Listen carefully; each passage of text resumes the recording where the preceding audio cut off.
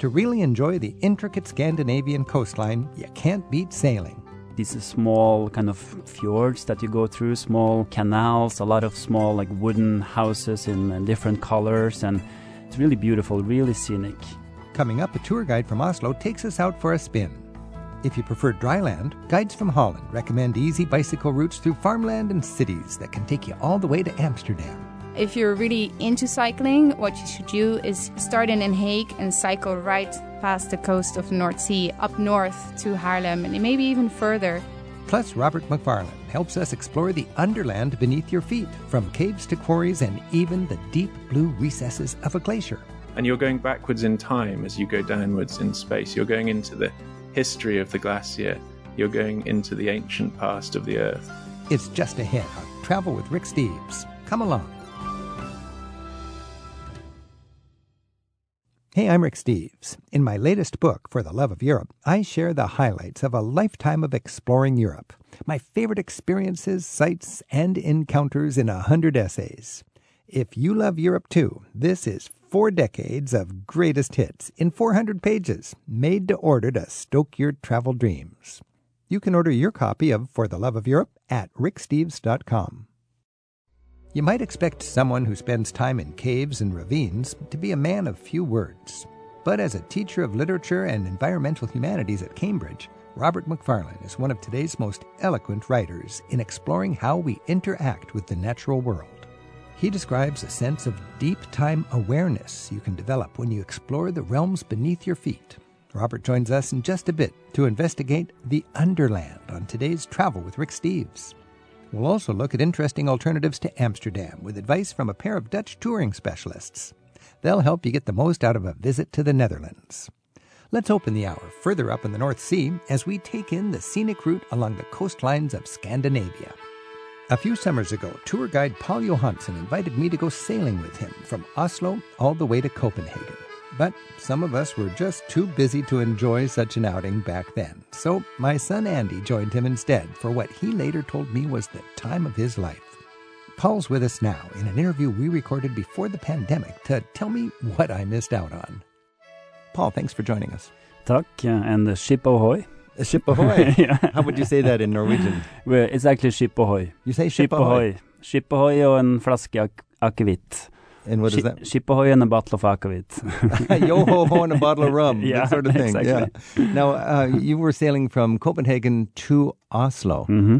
How long is that? How many days does it take to sail that? So we used about 6 days from Copenhagen up to Oslo, and then following mostly the coast of Sweden. So mostly you're enjoying the coast of Sweden. Yeah. Yeah. It's more, you can go straight up if you like and see nothing more than ocean, but it's more interesting to follow the coastline and visiting all these small communities that you have along the Swedish coast. So what are some of the experiences you'd have sailing up the coast in how big was your boat?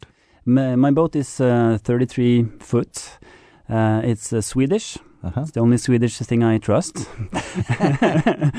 It's a good boat, actually. Yeah. It's a sailboat and has a small engine as well. But so there's small towns. Are there marinas where you can tie up and use a shower and go shopping and have a coffee and a beer? And a lot of Scandinavians sail, so the marinas are very well developed. So you come to a marina, you moor your boat. Mm-hmm. There will be an like an automat, like how you say a machine. A machine, yeah. A machine where you can just punch in the size of your boat, and it accepts credit cards. You pay by the meter. Yeah, you pay by the meter. One night, 10 meters. One night, 10 meters. You pay so much. It gives you a code to the toilets, Wi-Fi password, and it prints out the sticker that you just stick on your boat. Now that sounds great. Are you a member of a yacht club in Norway? I am actually a member of the Royal Norwegian Yacht Club. The Royal? It sounds quite fancy. Are there royals in it also? The royals are in it. They're sailors. So conceivably you could be out sailing next to the prince or the king? Oh, yeah, yeah. So you're going up the coast of Stockholm, you're stopping at little towns. Are there national parks, places where you really pay attention to the nature, or is it just all quite nice? Yeah, it's all quite nice, actually. It's a lot of small islands and like these small kind of fjords that you go through, small canals, a lot of small like wooden houses in different colors, and it's really beautiful, really scenic. Paul Bjarne Johansen is taking us sailing along the Scandinavian coast right now on Travel with Rick Steves, just in time to celebrate the big Norwegian national holiday they call Constitution Day. His website for Johansen Travel and Sail is johansentravel.com, and that's spelled with an E-N. Paul also shares videos from Norway and Scandinavia on his own YouTube channel. We have a link to an early spring walk to one of his favorite islands in the Oslo Fjord. You can find it in the notes for this week's show at ricksteves.com/radio. So when you're sailing up here, do you find it's an international crowd? Is there some sort of a community conviviality in the marinas where you've got Germans and Danes and Norwegians, or what's the social scene for somebody who's in a yacht club and out having a vacation? People always help each other out. That's my experience from yachting in Scandinavia. That they're if you come to a new harbor, if someone's at the docks and they see you come, they will always come and offer you a hand to tie the ropes or anything. So it's that's a good atmosphere. That's a very nice atmosphere. We have that same thing here in the United States, of course, when we're sailing. And as you're enjoying the coast of Sweden, what sort of recreation is there? Are people swimming? Is there fishing? Did you catch any fish? Oh yeah, people are swimming and they're fishing. You can catch a lot of codfish. In the summer, there's a lot of mackerel.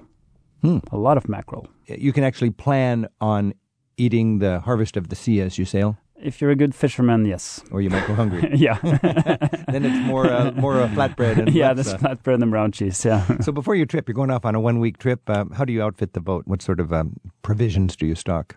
Well, I stock up with a lot of porridge because that's usually what we have for breakfast. Is that right? Porridge. Yeah, porridge. Yeah. Oh, like oat porridge. It's oatmeal. Oatmeal porridge. It's very fast to make. It's very nutritious as well, and it's warm. Yeah, that's kind of nice. So it's kind of the perfect meal. And then for lunch, you have some open-faced sandwiches, and for dinner, fish. Hopefully. Fish and porridge. Fish and porridge. Depends. Now, my memory of boating with my parents up in the San Juan Islands here is enjoying the sunset, and there's a sort of a quietness as the sun's going down, and people have their happy hour, and there's little munchies and some hard liquor and enjoying that. What's the scene and what's the happy hour scene? Have you heard about the anchor drink? No. So that's a term. That's a kind of sailor's term that as soon as you throw the anchor, you have a drink. An anchor drink? Yeah. So we call it an anchor drink. So what do you serve your crew on for an anchor drink? An akvavit. An akvavit. Yeah. And that really starts the evening where the work's done and now you're going to just be mellow. Just relax and talk. Because actually when you're sailing, you're kind of focused on sailing and navigating safely. So then in the evening, that's when you really socialize. My son said you were very relaxed and laid back, except if you had to run to get some snuff tobacco. Some snuff tobacco, yeah. Yeah, I think he had to run with me one time. So tell me about the snuff tobacco in Norway, because you can't smoke in public really in Norway, can you? No, not really. So we have this thing we call snus, and I only use it when I sail. I just think it's nice to have a little snus under my lip. So it's not, no, it's chewing tobacco then? It's not chewing. You just put it under your lip. In a little packet? In a little packet in your upper lip. And this is something you can find in Sweden and Norway. Okay. It's not legal in the European Union. But Sweden, they got an exception. It's not legal in the European Union? Why not? Sweden would not have entered the European Union if they hadn't given them that exception. It's that important? It's that important. And it's called snus. Snus. I noticed after all of the changes in hygiene and modern, Europe getting together, I used to see cigarette butts in the urinals. And I don't see that anymore. I see these little packets of those snus. Little pouches, yeah. Little pouches. Yeah. So people still get their tobacco, but they can't smoke indoors. Exactly. I think people smoke outside and it's cold, so bars will even provide a blanket and a heater. Blanket and a heater. Yeah, you see people outside in December, January. In the winter in Oslo. In the winter. They got to have their cigarettes. It's totally normal. But not inside. This is Travel with Rick Steves. I'm talking with Paul Johansen from Oslo. He's a member of the Royal Norwegian Yacht Club. Yes, exactly. What perks comes with that when you're a member of that? Oh, there is actually a perk. You can have the royal flag on your boat, which is like the Norwegian flag. But in the middle, you have the symbol of the king. So whenever I'm sailing around in the Oslo Fjord, everybody can see that I belong to that harbor. So that's sort of a top-end sailor. Yeah, I guess you can say that. Is there a waiting list to get into the yacht club? Yeah, there's a limited number of berths, so some years there's a list to get in. Yeah. Now, when you are sailing, if you know how to sail in the United States, would the same international rules and the symbols of the colors of the buoys and so on, is it all the same? Yeah, pretty much the same. So if you know the buoys, if you know the colors and all this, you can come sail in Scandinavia as well. And then when you finally finished your trip and you're coming into Oslo, you happened to arrive on Liberation Day, didn't you? We did, and this was so interesting because we had a German on the boat. And as we were sailing up the Oslo fjord, we sailed past the Oscarsborg fortress, which was where they sunk the first ship that the Germans came with. The Norwegians, with such a small military, sunk a Nazi warship. The Blücher. Yeah. So he and I, while Andy was back there steering the ship. So wait a second, you crewed the boat in Copenhagen and you assembled a crew. Yeah. My son, the American, the German. The German and a colleague of your son. Okay. A Norwegian girl, actually. Okay. Yeah. And how did you just send out an email saying, I'm heading out, or did you have a... Yeah, well, I posted on Facebook, and this German guy, I met him when I was traveling in Morocco. Okay, so, and then the context is the Germans occupied Norway in your grandfather's day, for like 4 or 5 years. Yeah. Okay, so you're with this German sailing to Oslo. You come to the place where the famous sinking of the Blücher. Yeah. And then you come into Oslo on the day Norwegians were liberated from the Germans. Yes. And you've got a German on your boat. I got a German on my boat, and I hoisted up the Norwegian flag, an extra flag. And in respect of my German friend, I also had the German flag. So we had both the German and the Norwegian flag up. And we were giving each other a hug of peace as we were sailing in. That's a beautiful thing. And that would have been, 60, 70 years after that great day. And the fun thing, his grandfather of my German friend, he was in the German Navy. So he was actually stationed in Norway during the Second World War. And then as you came into Oslo with your German friend who has that amazing story, how does Oslo celebrate, and what did you see from the boat Liberation Day? Oh, there were a lot of flags everywhere. Norwegians are great at flying their flag. They are, especially on that day. The thing is that when the liberation came, it was only 1 week until the 17th of May, the National Day. So, and it kind of took a week to put everything together. And that's why the National Day is such a big celebration. It's kind of got a double push. Double push, yeah. A double push. So we celebrate the National Day much more than we celebrate the Liberation Day. So May 17, of course, is Norway's Bastille Day or 4th of July or whatever. Every country's got one of these. Yeah.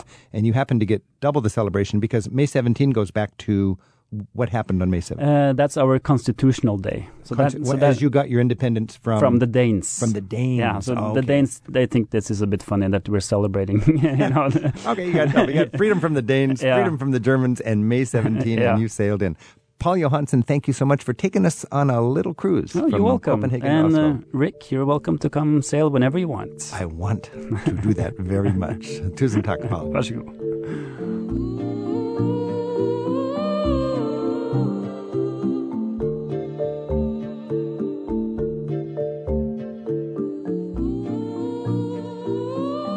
The Wall Street Journal calls him one of the great nature writers of our generation. Up next, Robert Macfarlane tells us why he's interested not only in what we make of places, but in what these places make of us. We'll explore the Underland next on Travel with Rick Steves. And a little later, we get options to Amsterdam from Haarlem to Rotterdam for great day trips or to just get a different perspective on the Netherlands. As a traveler, I've long made it my mission to get beneath the surface of people and places to better understand the world and our place in it. But writer, teacher, and explorer Robert Macfarlane takes that mission literally. In his book Underland, A Deep Time Journey, Robert travels to the Earth's underworlds, its caves and catacombs and deeply hidden places. In the sunless subterranean world that others have long avoided, he found places that reveal where we come from and hint at our future. Robert, thanks for joining us. Thanks, Rick. So your book is Underland. What exactly is Underland? It's everything that lies beneath us. It's all that we know so little about. You look up at the stars and you see billions of miles. You see light crossing the universe to you. You look down at your toes and your sight stops at your shoe leather and the tarmac and the grass. We know almost nothing of what's beneath us. and we're just discovering the first things about it. That is so interesting because we invest so much energy and money into looking up and out, and we don't hardly look down and under. So what do you explore? What are the frontiers down there? Well, you can't get too far down as a human. That's the first thing to say, because you burn up pretty fast. But we're starting to understand what goes on in the crust, not just geologically, which we've known about for a while now, but actually biologically. We're discovering the deep earth biome, the biological dark matter, as it's been nicknamed, that exists many kilometers down into the crust. There's a seething, teeming world of microbial life down there that science is just beginning to set its technological eyes on. I mean, this is amazing. Reading your book, you talk about deep life ecosystems. Something like twice the volume of biomatter that's in the oceans is in this underland, and the biodiversity as much as the Amazon, more than all of the living matter above the surface. How can that be? I just can't imagine biomass underground. Is it a new kind of thing other than plants and animals? Well, it's all microbial, but there's just so much of it. What is microbial? Bacterial life, predominantly microorganisms. So, and they're extremophiles. These are critters that are living under vast pressure, incredible heat, no light. I mean, they're astonishing. What was that word? Extremophiles? Extremophiles. I loved it. I want to write a book called Extremophiles at some point. I think I might be a human extremophile when I'm not being a homebody, which is my basic default position. Well, you have to be an extremophile to live down there, right? Because you don't get any sun. There's no oxygen. How do things live down there? Well, they're hard. I mean, these are ultra evolved microorganisms. But you don't need to go far down. I mean, the Western science, if we want to call it that, modern science, has just only in the past 20 years has discovered stuff a few centimeters down into the soil. It's just discovered the wood wide web, as it's beautifully nicknamed, this mycorrhizal fungal network that joins individual trees into communicating forests. 20 years. That's how young our understanding of something that is seeded under the soil. Wait a minute. Back up the truck here. Trees communicate underground. They do. They by this dazzling labyrinth filigree of fungi. So fungi penetrate the root tips of trees and plants at a cellular level, and they create an interface there. And they then weave out through the soil in thousands of miles of mycelium, as it's called, and they penetrate the roots of other plants and trees. And in this way, they form a version of our World Wide Web, but it's a material one. It's made of roots and fungi, and along this can pass chemical messages, resources. Trees can share, if you want to put it like that, resources from one to the other. And it's astonishingly complex.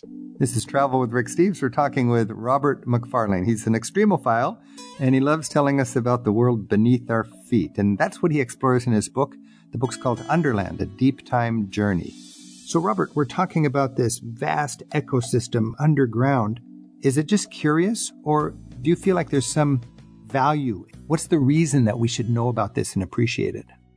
Well, I mean, we've been talking about the more than human, the non-human life that seethes under our feet that we know so little about. But we're underlanders as well. We have been drawn down into caves, into darkness, to leave our marks. Those red handprints on the walls of the caves in Sulawesi, in Malatravieso in Spain, that we all know, that amazing sort of first sign of human presence, where a mouthful of ochre dust is spat against a hand placed on a limestone cave wall. We go into the underland and into the darkness to see things and discover things as well. You wrote about a fascinating parallel where you spent 3 days underground in Paris, and that could be a whole book in itself, I imagine. And you saw some graffiti artist just from our generation who spray painted a silhouette of his hand on the wall. And then you related that to this tens of thousands of year old prehistoric cave paintings. Talk a little bit about that. What was that like, and what thoughts did that stir in you when you saw this same deep need to paint your hand on a wall in the darkness? It was eerie. It was spine shivering. I'd been down underground for 2 days. That's the longest I've gone without seeing the sun, and I hope will be until I die. And so we were pretty strung out. But even so, suddenly to see this, to me, very familiar sign, a sign that I'd studied in archaeological and prehistoric contexts, right there on the wall, left with a spray can 1, 2, 5 years ago. And I suddenly thought, we've never been modern. We love to think that we're exceptional in our own time, but here we are fulfilling the same instinct in the darkness that arguably our Neolithic predecessors did. How old was that first hand painted? So the oldest European hand was dated last year to around 64,000 years ago. 64,000. What's that? That's 12 times as old as the pyramids. More than 12 times as old as the pyramid. Yeah, and more than that, it's also about 20,000 years before humans, Homo sapiens, modern Homo sapiens, are thought to have reached that part of Europe. So it's a disputed dating, but I mean, astonishing. When we think about rappelling down into these grand worlds, as a tourist, you can have thoughts about prehistoric peoples. You can have thoughts about ancient peoples, the fascination with Hades and the underworld from classical Greek mythology and so on. And then you can also think about indigenous peoples and their appreciation of the underworld. Can you weave that together a little bit to give us a better appreciation of how this is kind of a timeless wonder for human beings? Yeah, I have yet to meet a culture, a kind of mythos that doesn't have an underworld. It's there in Norse myth, the world tree that joins the upper world of the heavens, the underworld of the dead, and the surface world of the living, conjoined by the great axis of the world tree. That tripartite structure is also there in Sami mythology. It's also there in Yoruba mythology from Africa. And very often the underworld is not only the place of death, it's also the place of safety and vision. So in Greek myth, you often get people going down into the underworld to learn from the dead, because the dead are wise. And we are still doing this as scientists, as human beings. Our glaciologists are drilling mile-deep ice cores up from Antarctica to foretell what our climate futures will be. That, to me, is science as myth in the most beautiful way. I was in Nuremberg with a local guide, and we were talking about how the city was bombed where there was nothing still standing, but they rebuilt the city on the same footprint because there's so much underground that was not bombed that you didn't want to have to rebuild. But that gave you the foundation to build a new city, even though the city we knew and we recognized was totally destroyed. That's fascinating to hear. And the underground is a safe place. In many ways, we've sought it for shelter. It's where we place the things we love most, our dead. We bury them because we want them to be safe. We want to be able to stand on a known site on the surface of the world and look down to a safe place where our dead are. So it's a secure place, and I love that idea of a city surviving even after it's been raised above ground. That gives the blueprint. Robert McFarland is our guest on Travel with Rick Steves from his home in England. Robert explores what you might call the environmental humanities in his teaching at Emmanuel College at Cambridge. He examines a deep-time journey of what's revealed beneath the surface, from Yorkshire to the Paris catacombs and the melting ice of Greenland, in his book, Underland. Robert also investigates the landscape's connection to the human heart in books including Mountains of the Mind, Wild Places, The Lost Worlds, The Old Ways, and Landmarks.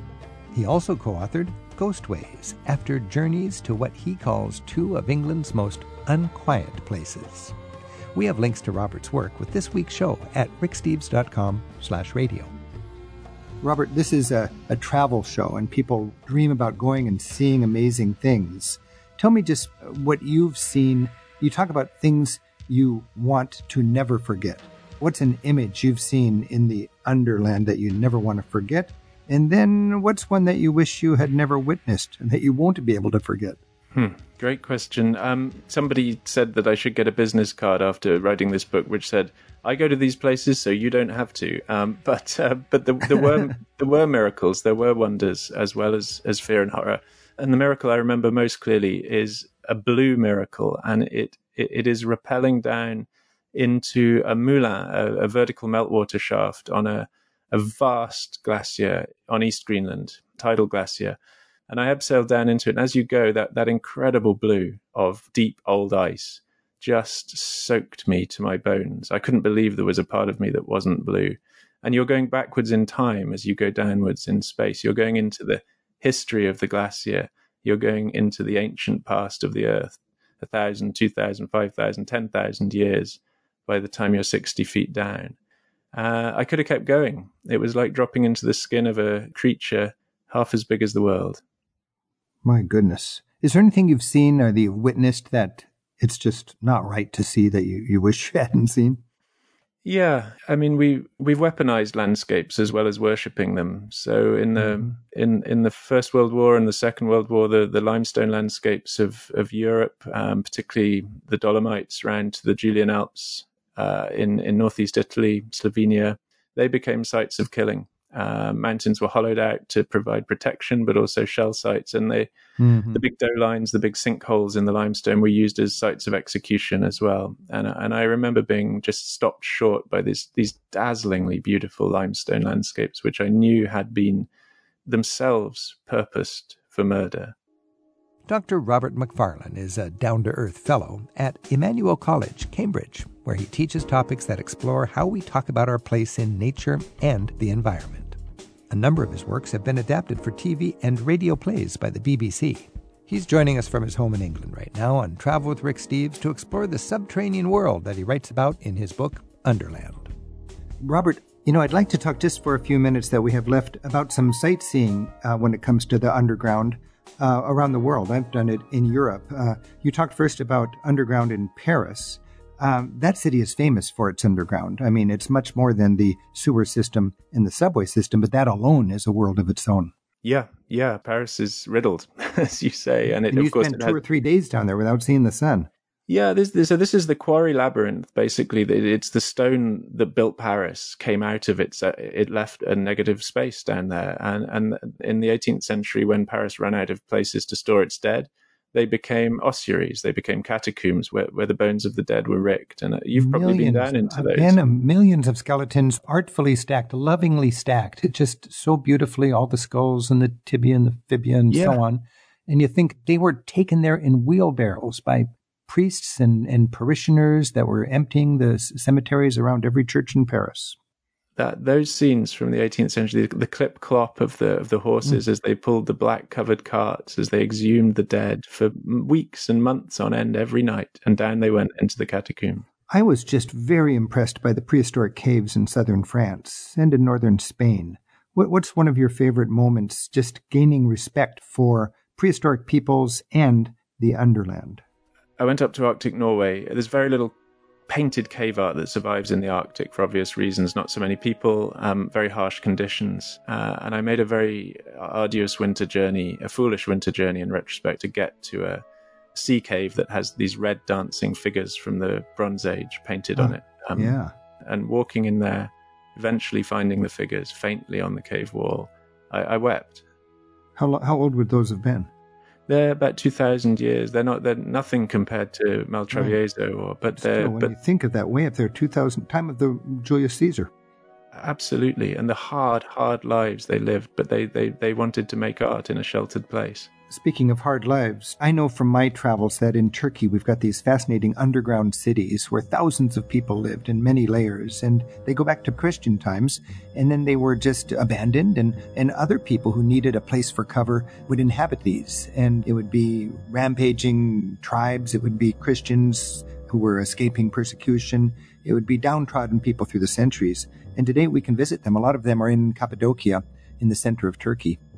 I find it beautiful and generous. They created an entire underground city world in order to save their people. And these are bunkers, right? These were they were taking whole cities down there, whole communities. Amazing. Yeah.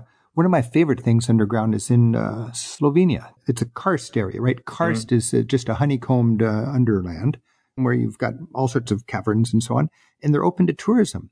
And I went into one of these caves, and it was so vast, and it had, sun streaming in from the distance. And I don't know if you remember those flying monkeys in The Wizard of Oz, but I thought this must be where they hang out, I also love the limestone of Slovenia, and and Trieste, where it borders into Italy.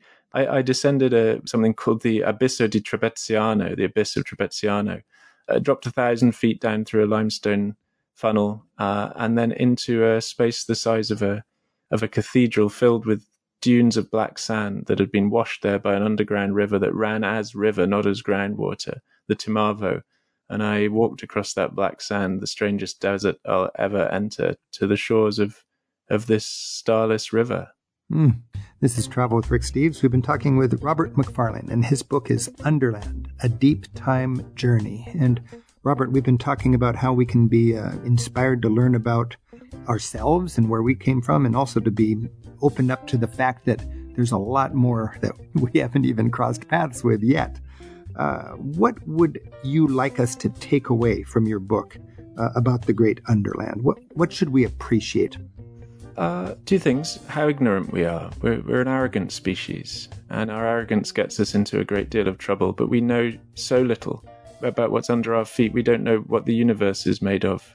We're poor decision makers, and I think it would behove us to be more humble in many ways. So a humility, but also a wonder at the world. This is what you convey in all that you do, Rick, is a sheer sense of the world's gift to us. And we are responsible for it in deep time. Deep time has given us this world, and we are giving it on.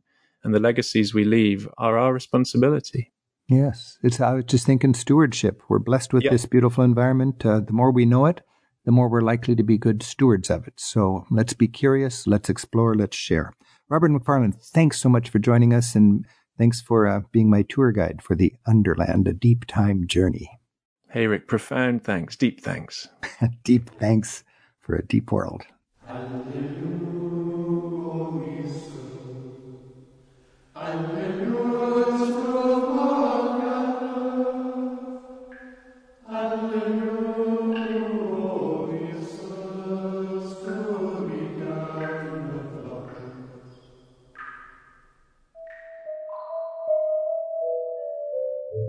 We'll surface in the Netherlands. That's next as we look for what you can enjoy outside of busy Amsterdam.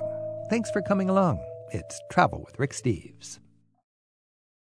If you don't count the little city-states, the Netherlands would be the most densely populated country in Europe. First impressions usually include how tidy and efficient everything looks. Before the COVID pandemic, dense crowds of summer tourists, especially young partiers in Amsterdam, gave off an entirely different impression of the city. To help us look at our options outside of the usual hotspots and to enjoy the Netherlands like the Dutch do, we're joined today by two local tour guides who specialize in showing their country to American visitors. Jody van Engelsdorp lives in historic Haarlem, about 30 kilometers from Amsterdam in North Holland. It's a charming city near the famous tulip fields on the way to the North Sea. And Hans de Kiefte was born and raised in Rotterdam, Europe's largest seaport in South Holland. He now lives in a small town just outside of Haarlem. Our interview was recorded before the pandemic. Jody, you're young and energetic. When you go to Amsterdam, where do you like to go? I still like to go to Amsterdam, but when I go to north of Amsterdam, that's where you can still find some locals. And not only the tourists have the problems that Amsterdam is so full, but it's also the locals that are actually moving out of Amsterdam and they're moving into Haarlem and all these places that are in a neighborhood because it's just not pleasant to live there anymore. So there's an exodus of some local people from Amsterdam that's impacting your town, Haarlem? Oh, yeah. It's become very snob, as we would say. Snob? So here comes an Amsterdammer into your little town, and all of a sudden the bar is raised. It's changing, but it's still nice. But I feel that Haarlem is getting more of a partying place. Partying place. Yeah, which is good. Yeah. Well, there's a lot of alternatives, that's for sure. And transportation is so good in the Netherlands that you can go anywhere quite easily. So outside of Amsterdam, if you're visiting the Netherlands, there's a lot to see and do. You both live near or in Haarlem. How would you describe Haarlem, Jody? Haarlem is a beautiful town. I don't want to be biased, but I think it's the best town of the world. It feels like a village, even though it is not, because there are everybody knows each other. You have a great square where you can just sit on the terraces and relax and have drinks, and you're really close to the sand dunes. And it's a sort of a human scale town. Yeah. I mean, you just feel like for centuries people have been going to the market here. And the great thing is with the modern infrastructure, you could sleep there and you could be in Amsterdam in half an hour. Yeah, it's perfect. Hans, you take groups walking through Haarlem. What do you enjoy showing them when you take a group around in Haarlem? Okay, well, firstly, there's a beautiful church, beautiful market square. And the market square is like a living room of the town. The terraces there in summer, and you have the beautiful view of the church, and the town hall is it's all very old and very nice. And so then we go through the old streets of Haarlem, and I explain that it's built on high ground and all the history of the streets. And it's got this human aspect. Sinter is very small, so everything is within walking distance. I've got a photograph of the church from the far end of the square, and I put it right next to a famous painting, and there's almost no change. Oh, we have a lot of paintings, luckily in the Netherlands, the Golden Age. Actually, the Netherlands is, we look back in our history visibly more than other countries, because the paintings there were so many paintings made in the Golden Age, also normal life, so not religious art. So we can look back in our normal history. You can learn by looking at the art. More than other countries. Yeah, I think so. And and there's a beautiful, beautiful painting by Ruysdael from the dunes. And you see Haarlem, and you see the big church sticking out. And then the fields with cloth, where they lay them in the sun to whiten up. Oh, yeah. Cloth trade, and this beautiful, beautiful picture. And if you go there now, I mean, there's still a few buildings around, but none is taller than the So there's some restrictions that protect the downtown, especially the historic core. You're not allowed to build higher than the gutter of the roof of the church. Oh, okay. And as there's the big church in the middle and smaller at the surrounding area, there's no new buildings, hardly any, higher than this. So the old view is still maintained, and it's unique in the Netherlands and in actually many cities in the world. Now, Jody, nearby is another very big city, Rotterdam. You could be in Rotterdam in less than an hour from Haarlem. What's it like in your mind, Rotterdam? In my mind, it's very industrial, and it's very busy, and it's more of a crowded place. But I think also, the industrial part comes where in the Second World War, Rotterdam was really heavily bombed, and then they had to rebuild it. So that brings that, there you don't see that old characteristics of Haarlem. It's not there. You see those high, for me, they're skyscrapers. For you, they might be flats, but I think they're just giant skyscrapers. So you walk through Rotterdam and you feel like it's a Manhattan kind of place. Yeah, it feels something. cold to me. Yeah. Isn't there a saying, I think maybe you told me about this, Hans, where the money is made in Rotterdam, divided in The Hague, and spent in Amsterdam. I like that. The money is made in Rotterdam. In the harbor, right? Divided at The Hague, which is the capital. Where the government is. No, it's not the capital. Okay, where the government resides. That's crazy again about the Netherlands. The capital is Amsterdam, but the government resides in The Hague. Okay, and the fun is in Amsterdam. That's where you spend the money. Yes, well, there's so much fun there. That's why it attracts all those tourists, right? I mean, they come for a reason. Let's put it I've also heard that the shirts are sold with the sleeves already rolled up in Rotterdam. In Rotterdam, yes. This is Travel with Rick Steves. Time. We're talking about traveling in the Netherlands outside of Amsterdam. Our phone number is 877-333-7425. We're joined by Hans de Kiefte and Jody van Engelsdorp, two guides from the Netherlands. Kate's calling in from Portland. Hey, Kate, thanks for your call. Yes. Do you have a question or a comment for our guides? Well, my kids are living right now. They've spent about 20 months living in Eindhoven, which is about 90 kilometers southeast of Amsterdam. And so we were fortunate to go and spend 3 weeks with them. And I only spent 1 day in Amsterdam. I've been to Amsterdam before. We had the opportunity to travel to just a lot of lovely little towns and villages that maybe you wouldn't go to otherwise. So what is a favorite village of yours in the countryside of the Netherlands? Well, I'm a Van Gogh fan. And so the first day after we got there, they took us up to the Open Air Museum and the Kohler-Muller Museum. Oh, I love that. Oh, it was fabulous. And I've read about that in your book. If people can take a day trip from Amsterdam or spend the night in that little village there, it is wonderful. Let me get Jody's take on that. Jody, have you been to the Kohler-Muller Museum with tourists? Yeah, it's one of my favorite things to do. Also, you can cycle there, and then you can go and see that beautiful museum where, indeed, you see more beautiful Van Gogh paintings there than you get to see in the Van Gogh Museum in Amsterdam. Is that right? So there's two great collections of Van Goghs in the Netherlands. One is at the famous Van Gogh Museum next to the Rijksmuseum in Amsterdam, but you're saying it's an even better collection out near Utrecht at the Kröller-Müller Museum. There's other things there too. I mean, it's a beautiful collection that the Nice. estate has. Did you go to the open air museum there, Kate? Yes, we did. And we were there this summer when they were having a heat wave. It was 90+ degrees. I love that museum even when it's hot. Oh, yeah. I wish we had probably 5 or 6 hours there. I probably could have spent a couple of days there. Why? What is it about it? What do you experience when you go there as a traveler?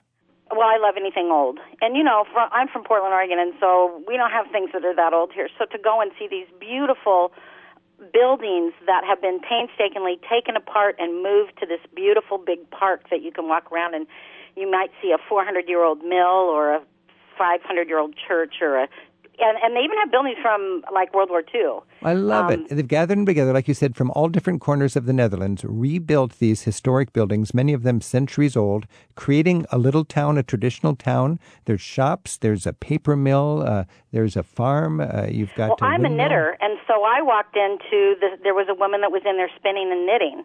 Yeah. And so she and I had the best conversation about our techniques and things that we did. And then they have a collection of different railroad cars. Hans, as a tour guide, what do you enjoy showing people at the Open Air Museum near Arnhem? There's a whole collection of all kinds of things, of Dutch stuff. And there's also, the nice thing about this is like you have bars, shops with old, how would you call it? Licorice, Dutch licorice. A candy shop, you step in, it's like 100 years ago. And there's an old bar, and once I walked into this bar, and you have these volunteers who come there, right? But also Dutch people who see their own history. And once I walked into this bar, and there was a whole group of Dutch people, drinks in their hand, singing old-fashioned Dutch songs like they do in the bar in the old days. So and these were visitors? No, these were visitors, and they reincarnate. They were just reliving it. Yeah, reliving it. It was their time tunnel experience. And they come in and have a beer, and you have a beer in your hand before you know it. So, very nice. So it's not only tourists who come there. Too. The French fries are wonderful there, too. We had beer and French fries everywhere we went. So it's funny you say that, Kate, because I have a memory of being there, and there was a school teacher, and she had 20 students, and she had this whole rack of old-fashioned French fries in paper cones, and all the kids were sitting down to their French fries with their mayonnaise, I believe, and they were in hog heaven. Well, and it isn't just mayonnaise. You'll go to restaurants, and they may have a menu of 20 different things you can dip it in. You get to choose. But we don't call them French fries. It isn't just ketchup like here. No. Oh, Hans is speaking up as a Dutchman here. What, you don't call them French fries? No. The most favorite ones are the Belgian fries in the Netherlands. Belgian fries? Yes, what do you call them? We call them fries in general. Fries. Frieten. Frieten, And or frieten, Belgische frieten. Belgian fries. Yeah, Okay. They taste better if they're called Belgian French. Belgian Well, I'll fries. tell you, after a long day of walking with a cold beer, they're absolutely wonderful. Oh, that's great. Yeah. Hey, Kate, thanks for your call. Well, I appreciate it. Happy travels. I'm ready to go back. I'll tell you that. It's the a Netherlands are beautiful beautiful. country. Nice. Thank you. Bye-bye. So you see, even in a heat wave, the Netherlands is still very beautiful. Even in the heat wave. That's nice. Our Travel with Rick Steves guides to the Netherlands beyond Amsterdam are Hans de Kiefte and Jody van Engelsdorp. Ron's listening in from Coram on Long Island in New York. How are we doing, Rick? Doing good. Thanks for your call. You guys just talked about my favorite place while I was there, which was the Kröller-Müller Museum. So I won't beat that to death. But one thing to mention about it, that probably had the best outdoor cafe experience there, because it was this cafe that was essentially in the middle of a field surrounded by this beautiful art. It was awesome. So this is, let me just make sure our listeners have this straight, and me too. This is the Kröller-Müller Museum. It's near Utrecht, is that right, Jody? Closer to Arnhem. And, Arnhem. it's really close to the Open Air Museum in Arnhem. Okay, so it's famous for the Van Gogh Museum and a national park where you have free bikes that you can just hop on and pedal around? Yes, so I believe you pay like 20 euros to enter this national park, and then you can just get those bikes. And it's really big, and it's beautiful. And nearby is a different establishment, which is the Open Air Folk Museum that we were talking about. Ron, you're talking about a cafe in the actual park around the Van Gogh Museum that you really enjoyed? That's correct, yeah. So I don't know if it's a year-round thing, but they had set up this, large canopy tent, really well done, and you can order, drinks, wine, frites, and be able to sit under the shade on a hot day enjoy a nice cold glass of whatever your choice is, and you can still see all of the art that is in this open-air museum, and it is absolutely beautiful. Did you enjoy biking around the Netherlands at all? Yeah, we did, actually, and that was what I was going to mention. So we did bike around that national park, but we biked from where we were staying in Haarlem out to Bloemendaal, which is the beach there, since we were there in the summer. We wanted to make it all the way to Zandvoort. Is it Zandvoort? Zandvoort. I'm not sure. Yeah. That's right. Yeah, there you go. So how did you find, you rented a bike in Haarlem and did you use the little bike, there's cute little mini roads with traffic lights and everything just for bicycles. That's correct, yeah. So right in Haarlem, there were plenty of places to rent a bike. Uh-huh. We ended up finding a convenient one right outside of our hotel that we could, rent the bike, and everything was very clearly marked. It took us about maybe 25 to 30 minutes to reach the beach. We actually ended up biking through a national park that's on the route to the beach, and that was beautiful. It was my first time biking in Europe. I wasn't afraid of, getting hit or anything like that. It was really a pleasant experience. Hans, can you talk a little bit about biking using Haarlem as a base? May I make a small correction? Yes. The Kröller-Müller Museum is a modern art museum, and it has a lot of Van Goghs. Oh. But the Van Gogh Museum is in Amsterdam. Oh, that's a very good clarification. Yes. So, in the Kröller-Müller National Park, there's a modern art museum famous for its Van Gogh collection. And an indoor and an outdoor museum. And it's got outdoor art, modern art? Yes, and indoor. All right. And indoor there's quite a few Van Gogh paintings. So. Okay. Hans, talk a little bit about biking. Ron apparently had a great time biking from Haarlem. Yeah, biking. Well, in general in the Netherlands, it's bike heaven. There are bike lanes everywhere. There's even express bike lanes. Bike lane, what would that be? In between cities, they're wider, they're concrete, they have no bumps. And certainly with the modern electric bikes, you can really speed up. You can really go. Yes. So businessmen can go in their suits to their work. And because they don't burn a lot of calories that way, they arrive dried, right? I mean, not sweated. Without sweating. Not sweating. Yeah, dry. And Jody, what would you recommend for people who like to bike if they're exploring the Netherlands? Well, just what Ron said, because he cycled through the Kennemerduinen. I live very close to that because that's Haarlem. And you cycle through this national park, which is the Kennemerduinen, and it's just beautiful. And you have all these deers. And if you go at sunset, deer, yeah. Wow. And at sunset, there might be a fox and rabbits. And then you get to the dunes or to the beach, and there is a cafe there. You can have a drink there, and you can go on the sand where you see in the summer a bunch of kite surfers and surfers. And if you cycle through to Zandvoort, which is beautiful, on straight next to the boulevard, you can get the best fish of the Netherlands, which is at Zandvoort. Wow. And it's really nice. And if you're really into cycling, what you should do is you should start in Den Haag and cycle right past the coast of the North Sea up north to Haarlem, and maybe even further.